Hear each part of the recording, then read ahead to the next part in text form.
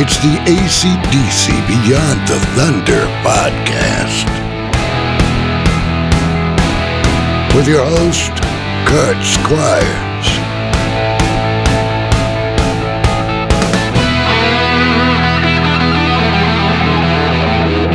It's time to rock.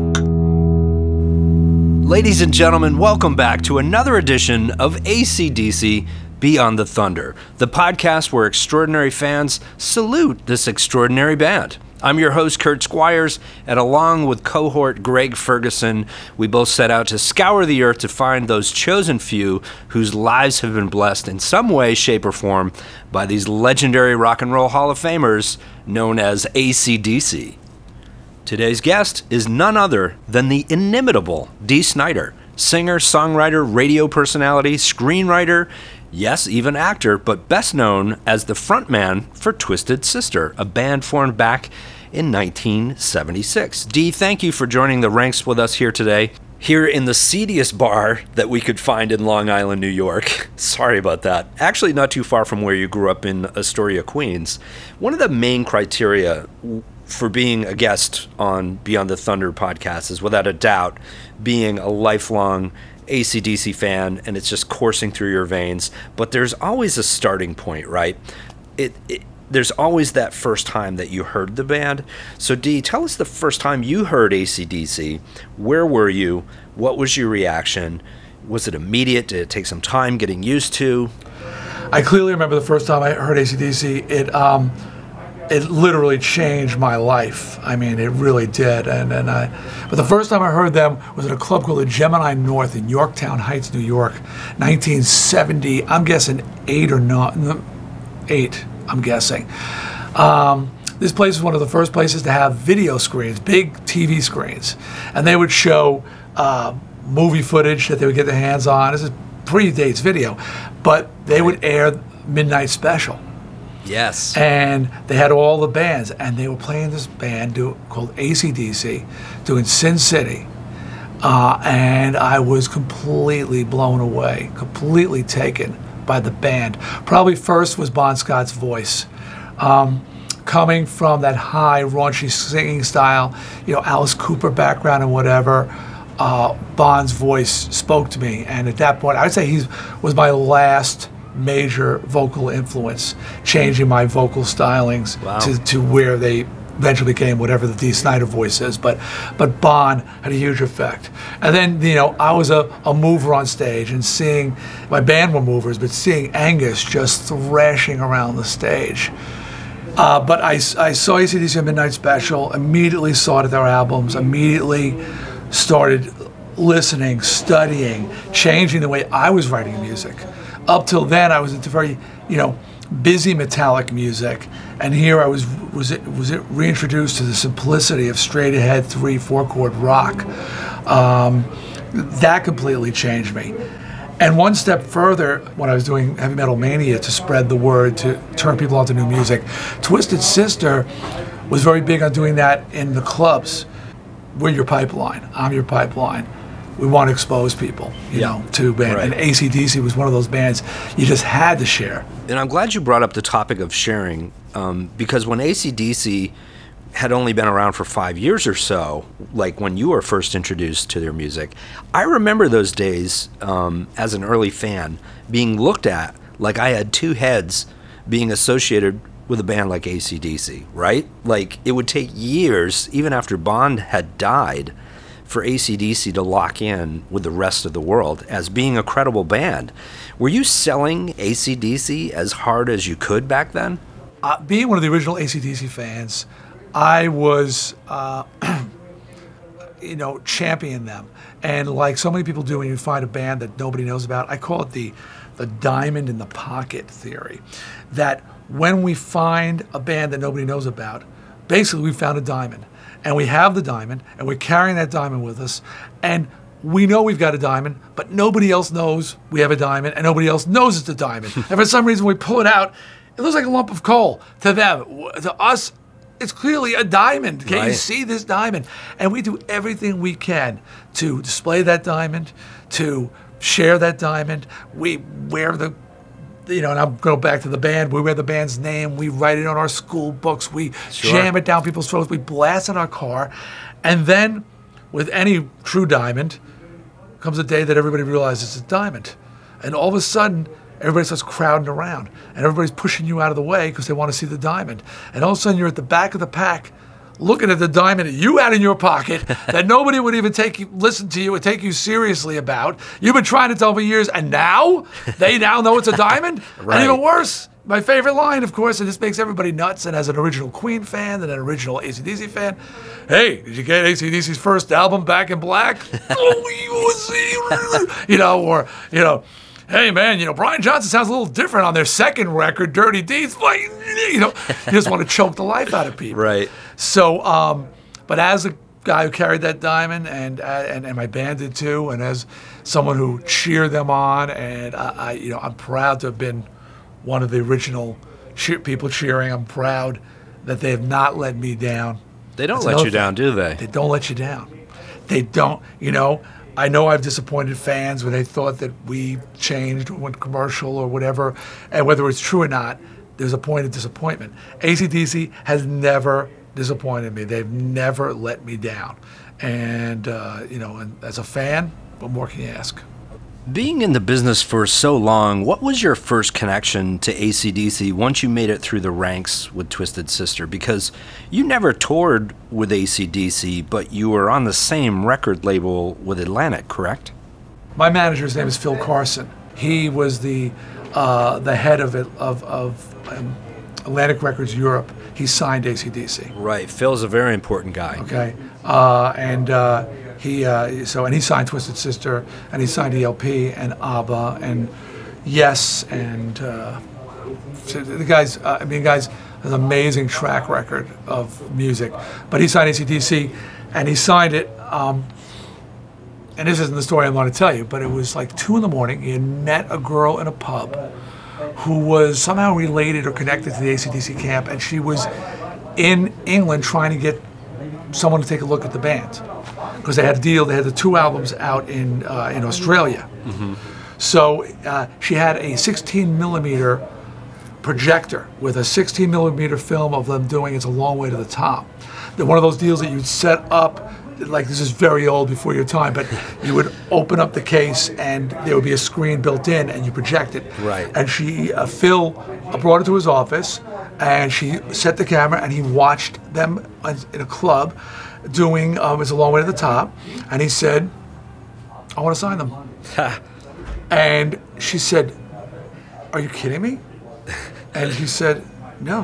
He's the only person in the record industry that I have any kind of ongoing relationship with. Is a dear friend and a guy who's like always, even he's a guy who trusted his gut, and you never see that at higher levels of in record companies. Once they get up out of, they sign a big band and they get promoted out of the A&R position, they lose their sack. They're afraid. But this guy, he signed Twisted Sister, even though we've been rejected by Atlantic Records 5 times in America. He signed AC/DC based on a tape, and they called up, got Angus on the phone and said, hello, I'm Phil Carson, I'm the head of Atlantic Records, I'd like to sign your band. Wow, it's amazing. I love that story. It's talk about a milestone moment in a band's career.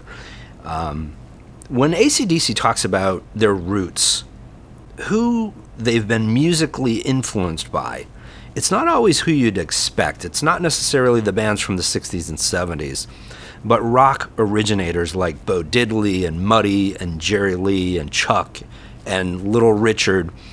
And as a kid, if you told me that Tutti Frutti was the song that changed Angus's life, I'd be like, what? But now I kind of get it. I was always been very confused by AC/DC's influences, like where it came from. I knew it came from basic rock and roll. I would assume Stones and I would assume The Who, right. Yet I couldn't make a clear connection. To hear that they say it's more from the 50s, I could see it. Mm-hmm. Bon Scott's vocal stylings. Coming out of Little Richard, I could see it. So and whatever it was, it is wholly unique, and I the success of AC/DC, the recognition that they get, it gives me faith in the world. Makes me think that maybe there is a God, because a lot of times you wonder. But when Right. a band like this gets appreciated and recognized the way they should be, On their terms. on their terms, Yeah. on their terms, that's the thing. They've never done anything but be AC/DC. I mean, it's just what they do. It's what they do and how they do it, and they love it. And they're unrepentant, unapologetic. They shouldn't be, and they're defiant. That's an excellent point, D. And it actually makes me wonder, AC/DC has, for all intents and purposes, become a huge brand. It's big business. You're not only hearing AC/DC everywhere, but you're seeing that logo everywhere. And it's so curious to me how they created this genre unto themselves from a sound that on the surface sounds completely simple, but clearly isn't. How did AC/DC essentially become the Pied Piper of hard rock? And how did it affect you and your band?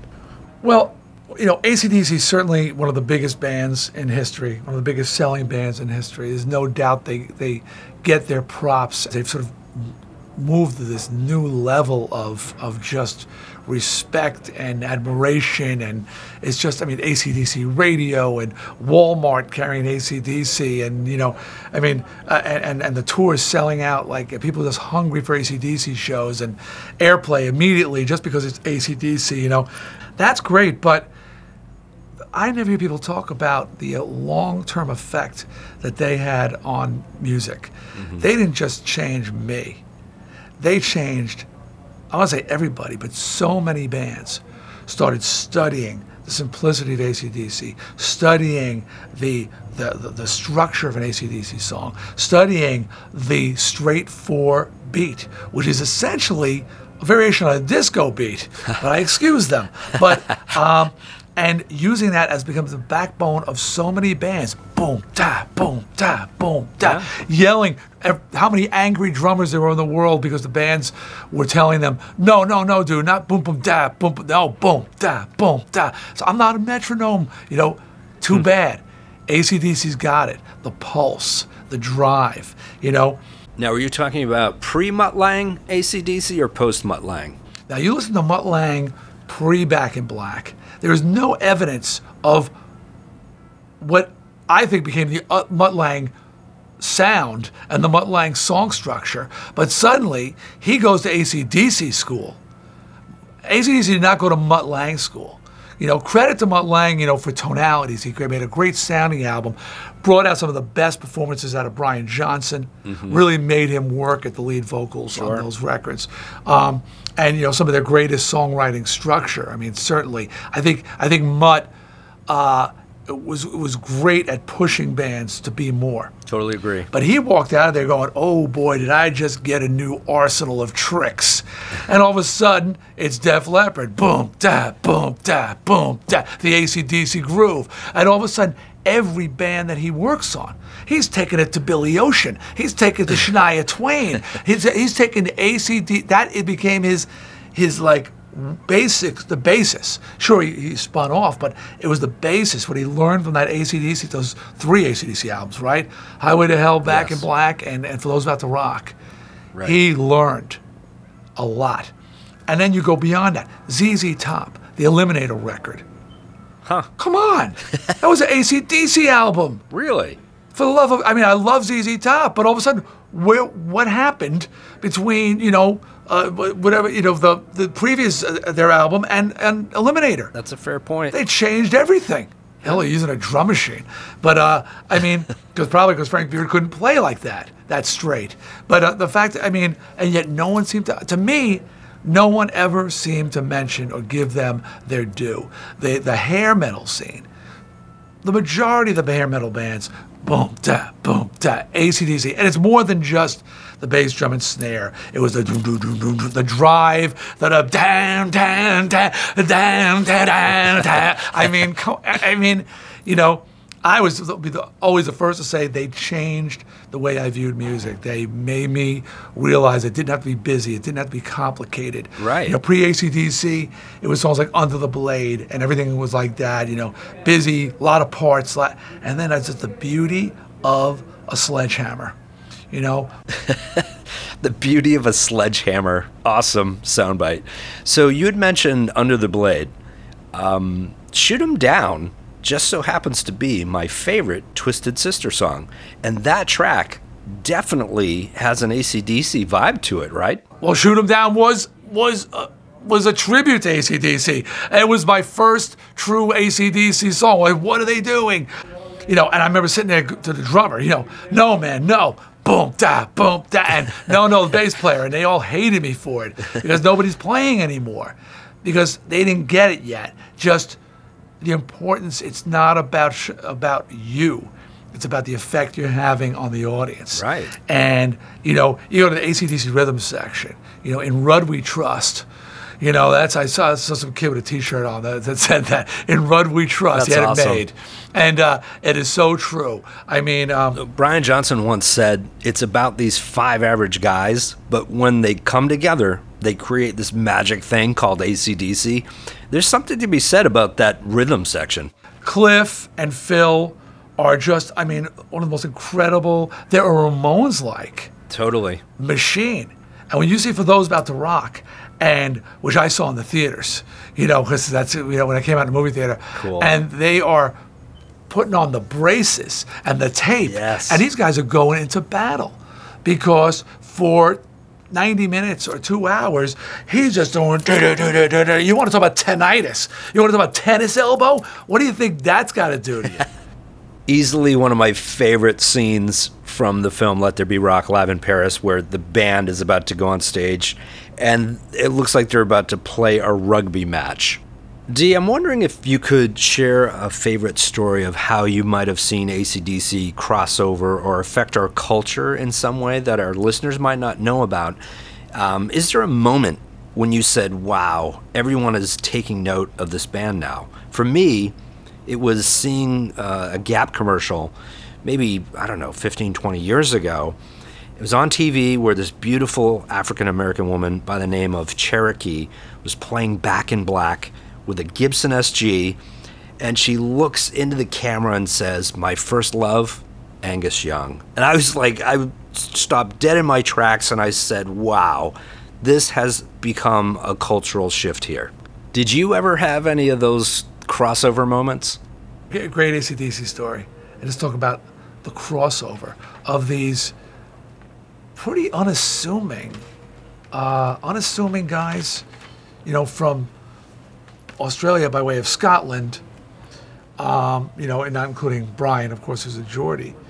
But I did a VH1 Classic special, and they had and was a Thanksgiving dinner, and they had gathered a whole bunch of people around the table, and it was Davy Jones from the Monkees. I remember Terry Nunn from Berlin. MC Hammer was there. I was there. I think Eddie Money. It was a real diverse. They've deliberately picked a diverse group of people. I was the host for this Thanksgiving dinner table, you know, sort of a round table, just conversation. And at some point, they asked each of us, what song would we want to be our, you know, remembered, not a song, our song that represents us, like our legacy would represent us. If you had to pick one song, it got to MC Hammer, and he goes, just one song. Dan, no way. And everybody at the table, Davy Jones and Terry Nunn and me, and the whole table start doing this, you know. And I said, man, you know, that's crossing over. That's reaching through ethnic barriers, age barriers. Davy's in his 60s. MC obviously is black. In case somebody didn't know, he's black. Terry Nunn, she's from a whole nother thing. That's yeah, awesome. Elvis is sitting there going like this, air guitar and shaking her head. It's pretty cool. That's awesome. Back in the mid-'80s, when the PMRC were making waves about censoring music, you took a stand alongside Frank Zappa and John Denver, and kudos to you for carrying the flag for artists protecting their freedom of speech. But this committee was founded by 4 women known as the Washington Wives, one of which was Tipper Gore.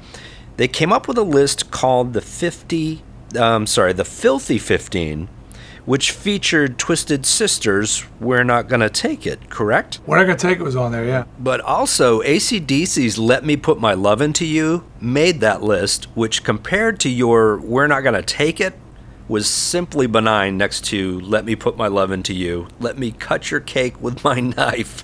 You can't compare the two. How do you actually defend an AC/DC song with lyrics like that?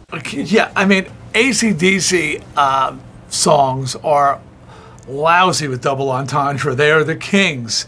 Well, if not the kings, certainly Whitesnake gives them a run for their money. Slide it in right to the top. Slide it in. Never go. Whitesnake. Hell, the band Whitesnake. That's very big with metal. Is double entendre. For an audience that's 95% dudes, which is another whole story. But that said, Twisted's music was none of those things.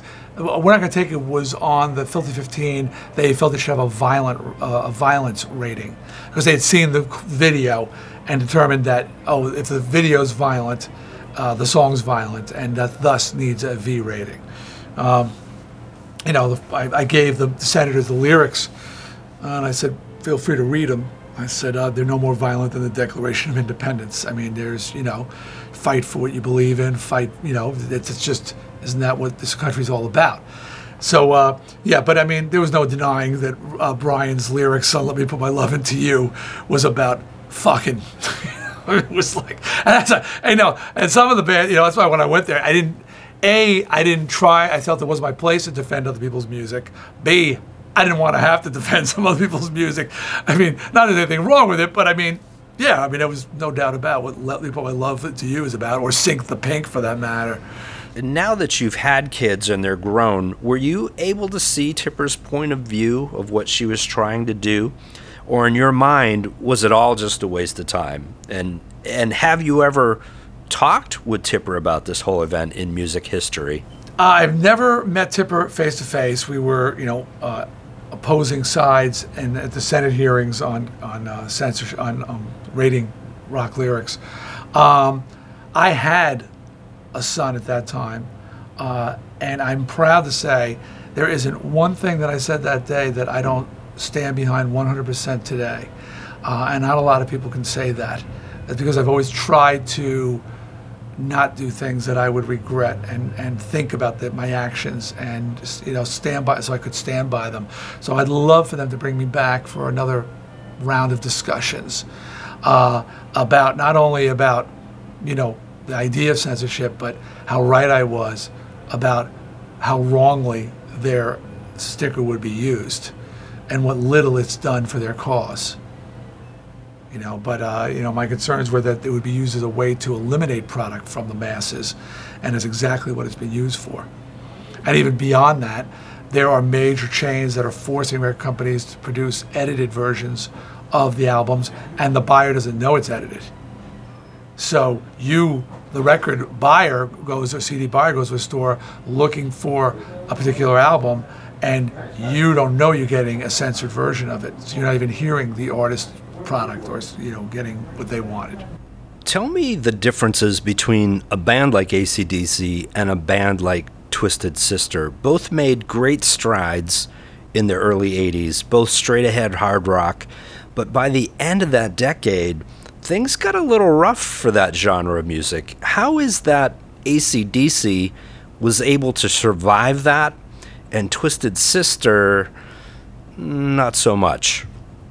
You gotta credit with AC/DC for myopicness, and an unwillingness to inflexibility, an unwillingness to change, or be affected by things happening around them,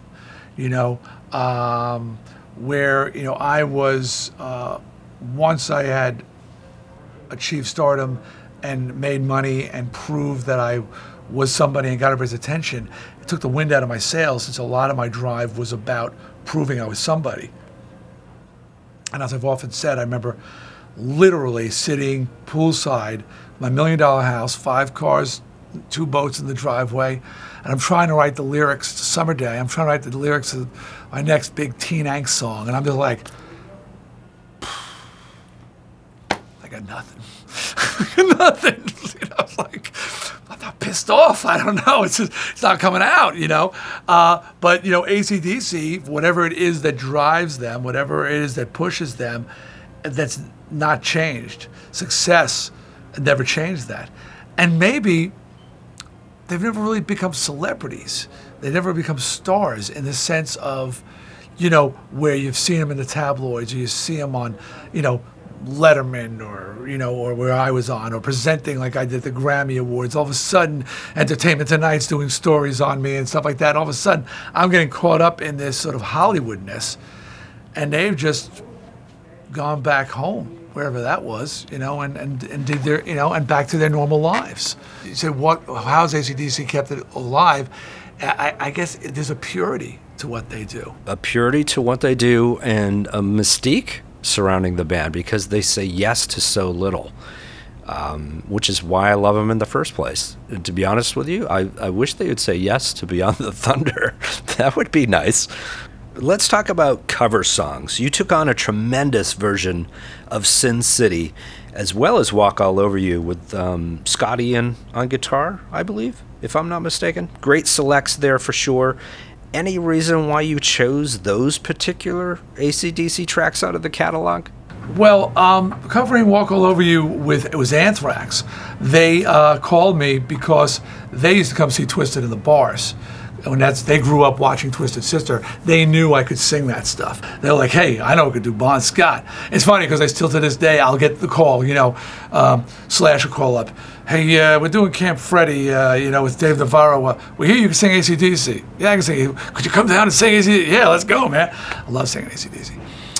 So not everybody can do that anymore. As far as Twisted covering Sin City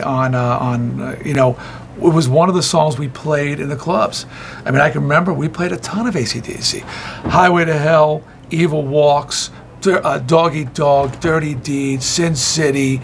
Whole Lot of Rosie? More than that. Rosie, Whole Lot of Rosie. Which you also played live on stage with Brian Johnson, correct?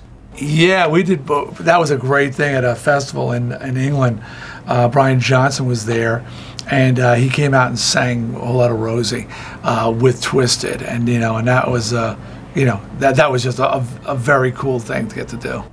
And you have to understand, and I'm sure you know this, but that doesn't happen very often when a member of AC/DC either joins someone on stage or is joined on stage. So kudos to you. That's a huge honor. They didn't even want to play a grand finale at the Rock and Roll Hall of Fame because they wanted nothing to do with sharing the stage. I'm surprised they even shared the stage with Steven Tyler, to be honest with you. But Brian's a fan of Twisted Sister, right? Yeah, I think Brian's a friend, and I think he, watching Twisted, he appreciated our energy and our performance ethic. A lot of people, those who've seen us know. Those who haven't seen us have no clue. They sort of think they've got us figured out because the videos. Yeah, videos, those two songs. Yeah. But they don't realize that first and foremost, we're a performance-oriented band, and and working up a sweat is just part of the deal. Again, seeing Angus, a kindred spirit, thrashing his head, dripping, sweat flying off his body. There was a magazine, a local fanzine in Long Island called Kick-Ass Monthly. And back in 1978 or whatever, or maybe a couple of years later, but he said that Dee Snider and Angus Young invented headbanging. I wasn't headbanging. I was getting the hair out of my face, and I think Angus is probably doing the same thing. You throw your head forward and all the hair goes in, you go, oh crap, and you throw it back and it goes out, and you go, oh, and you go, yeah, and it's back forward and you go back, and it just becomes this thing, Right. And that became headbanging, but it really wasn't a thing before Angus did it. And I was proud, that I was getting cited a little bit in there too. Here's a little known fact that both Angus Young and Dee Snider were born just 2 weeks apart, same year, same age. Both take on different personalities on stage. Angus with the schoolboy uniform, yourself in women's clothing and makeup. Both have alter egos, so to speak. Neither of you drink or do drugs, right? Both teetotalers. Angus and I are both clean and sober, not drinkers, not partiers.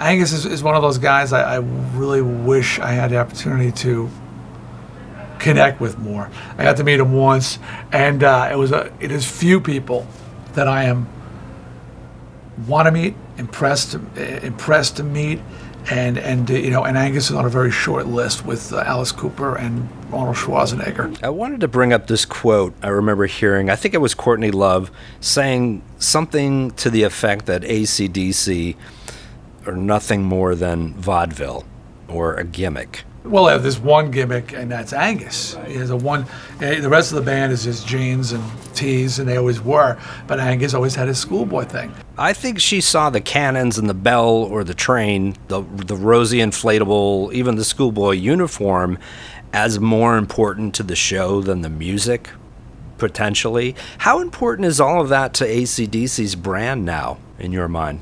I never thought the schoolboy thing was that important to me, as a fan.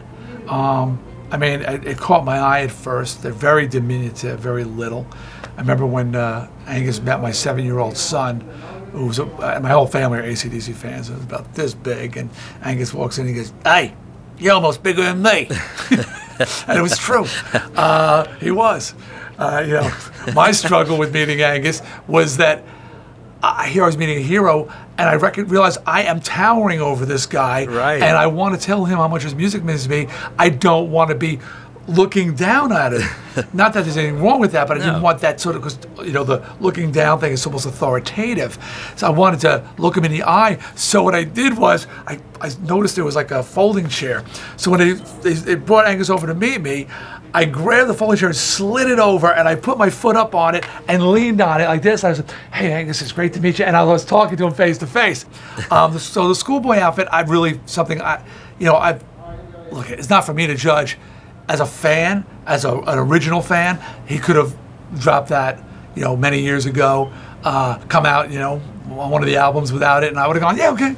Really? He's thrashing around, but he obviously believes or thought there was a direct connection to it, to what he does. I suppose it's a bit like Clark Kent, that mentality where the wardrobe puts you into another character emotionally. There is something about donning garb that puts you into that place, and then when you do it regularly, it sort of triggers. It's an emotional and physiological trigger for you. So you're feeling like shit. It's you're on the road. It's a long day. Your throat hurts. Whatever. You're just not into it, and you start putting on the makeup and you start putting on the costume, and all of a sudden, it brings you. It connects you with that persona. So who knows? I mean, if that's the case for me, maybe it's the same way for him. Maybe coming off, and going on stage to thrash, he needs his thrashing clothes, and there's shorts and a little schoolboy outfit. And the funniest thing about the outfit I always thought was the hat, because the hat would, and there's a great video from France. If you've ever seen a bootleg of a French concert video, they open with Livewire. Yeah. And he starts at the top. And you just starts with the little, it's awesome, dude. With the spotlight on the feet going shuffling, ding, ding, ding, ding, ding, ding, ding, ding, ding, and he's going back and forth. And then all of a sudden he kicks in, he goes, "Hua!" And the hat just flies off, and that's the end of the hat. It's like, why even put it on, Or at least Brian should teach him how to balance it. Right. Brian's got it like moving around, keeps the hat always steady. Right. Every show, it's 2 seconds and it's gone. Yeah, it's like, phew, it's gone. Especially since Angus is now in his, let's call it, senior years. Even he's admitted to questioning himself about putting on that schoolboy uniform as he continues to get older and perform live. And personally and selfishly, I hope he never loses the schoolboy uniform. Do you ever feel that way, performing live in costume as you get older? It's interesting. Angus having trouble putting on the schoolboy uniform. Having donned the Twisted Sister regalia and continuing to don it. I don't know if I have trouble doing it, but I'm marvel at it. And I do say, at what point, do you say, okay, enough? Yeah. I mean, I would think one thing is when you can't pull it off anymore physically. But there's certainly there's a number probably attached there somehow. With Twisted Sister, I say, it's a good news, bad news scenario. The bad news is we look like a bunch of aging drag queens. The good news is we always look like a bunch of aging drag queens. Nothing's changed. So it isn't like we were a bunch of pretty boys back in the 80s. Everyone's going, whoa, what happened? Which is what they're doing with a lot of the other bands. So some bizarre way, I'm pulling it off, but I totally understand Angus's dilemma. The reason I put this stuff on is because I think that's what the fans want. I mean, even though AC/DC is still very vital, certainly more vital than Twisted Sister, and contemporary than Twisted Sister, there's still a nostalgia element involved with AC/DC. This is the band of many people's youth, and they want the memory that we want Angus eternally to be the schoolboy. Yeah. That's a tough cross to bear. Yeah, it is.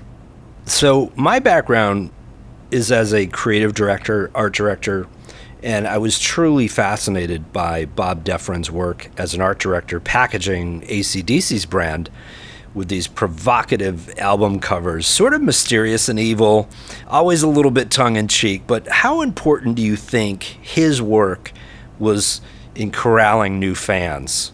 Did it pair with the music in your mind? Certainly the artwork was eye-catching, and I actually remember seeing the High Voltage artwork, and it was just, really eye-grabbing. Angus, another thing we have commonality, the crazy faces and stuff, with the being electrocuted with wires coming out of his arms. It was like, whoa, what's that? So I mean, it's certainly, the artwork certainly spoke to the power of the band, the intensity of the band, and it's really, it's really kind of amazing that, in many ways, AC/DC is similar to Twisted Sister in that there was a sensational aspect of them, the craziness that has a tendency to overexpose you and burn you out. Certainly with Twisted Sister, it's that craziness that gets everybody watching you and checking you out, but then after a while they get tired of it. And, and if there's not more there, as far as the audience is concerned, they move on. And yet AC/DC utilizing, we have this crazy little guitar player who's like a thrash machine, and we're playing these very basic songs, but that was their whole hook.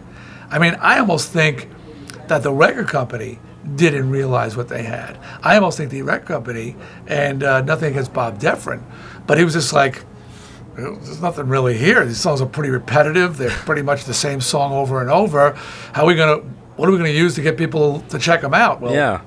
This kid's kind of crazy. He's a nutty kind of kid. Let's just let's bring that out. That's funny. Let's make that the focus. Hey, crazy guys in the band. Come see the crazy guy. Yeah. And to an extent, it worked. I mean, it certainly caught your eye. Absolutely. As you know, every success story has its conspiracy theories, and AC/DC is surely not immune to those, especially surrounding the turn of events with the death of Bon Scott and the passing of the torch to Brian Johnson, both of who I treasure equally. But I'm curious if you've heard anything in this area that you'd like to share. Did you know that Bon Scott picked Brian Johnson as his replacement at dinner at a club, after hours club, with the guys in AC/DC? And I don't know if Geordie had performed or was on the road with them maybe, or what. But he says Bon Scott rolls up to the table with his arm around Brian Johnson, and he announces to the band, he says, if anything ever happens to me, this is my replacement. Wow. And it wasn't as simple as that. As you know, they auditioned a few people, but in the end, it was Brian. But Bon Scott, and it's kind of prophetic and a little scary that he would even think in terms of if something happens to me. And it was probably a joke, two drinking buddies or whatever. But it certainly wasn't a joke. Vocally, Brian was certainly cut out for the job. But Bon Scott picked Brian Johnson as his replacement. That is some Twilight Zone stuff. AC/DC is a generational band now. You go to shows and you see grandparents and their grandkids at shows. I've taken my entire family a handful of times. Angus and Malcolm have actually touched my wife's pregnant belly backstage, which means my son has officially been baptized. But have you exposed AC/DC to your family as well? AC/DC, this is a band that transcends generations. Its appeal is consistent, and so it's me, my wife, I've got my 15-year-old son, my 10-year-old son, my then 8-year-old son. I don't think our daughter was born yet at that point. And we've all got our AC/DC shirts on. And Cody, the youngest, we couldn't find him a little one, so my wife makes him an AC/DC shirt. Cool. So and we are just, the whole family, we're just on our feet, rocking. And Cody wants to hear one song. It's Money Talks. Huh. He likes a lot of this song, but he wants to hear Money Talks. It's his favorite song. They don't play Money Talks. So now you got this 7-8-year-old kid, this cutest little blonde-head, mop-head kid, and he's really bummed. So his favorite band, and they didn't play his favorite song. And it's just amazing. How big is your band have to be to have so many hits, so much great material that you don't have time to play some of your biggest records?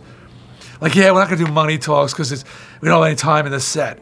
It was like a top 10 hit or something. It was big. I think I've heard that they don't particularly like Money Talks that much. Brian once said it's a stinker to sing.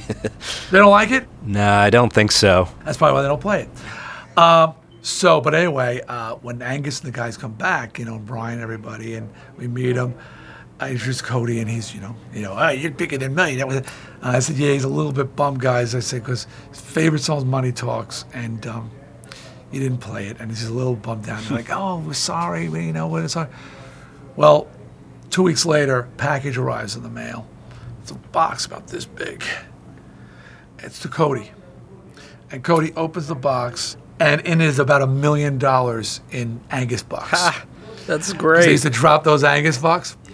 So Cody, it's just like for years, the house is just filled with Angus money. It's just like in the closets, in the plant. It's everywhere, Angus money. That's pretty cool. I just cool. thought that was like a pretty cool thing, for them to recognize they disappointed this little kid and feel it and say, well, we're going to do a little something for him, make him cheer him up, so that was cool. That story right there sums up AC/DC really well. It is and always has been about the fans for this band. They will do anything to go out of their way to make sure their fans understand how important they are. And quite frankly, the sole purpose behind Beyond the Thunder is to serve up those stories and discuss this common bond that we all share. And with that, Dee, we end our show with a final question that we ask all of our guests and perhaps try to figure out the eternal question of why AC/DC. If you had to describe AC/DC in one word, what would it be? Driving. AC/DC Beyond the Thunder theme song, Trailer Trash, written and performed by Gannon Arnold. VO talent by Bruce Jacobson. Cinematography and sound recording by Greg Ferguson. Edited and mixed by Eric Kiel. Brand ambassador and marketing guru Gino Bona. Written, directed, and hosted by Kurt Squires. Produced by Gino Bona, Greg Ferguson, Eric Kiel, and Kurt Squires. AC/DC Beyond the Thunder is a Squires LLC current motion production. Copyright Beyond the Thunder podcast. All rights reserved. This has been a Nat Attack presentation. Shazbot. Nanu Nanu.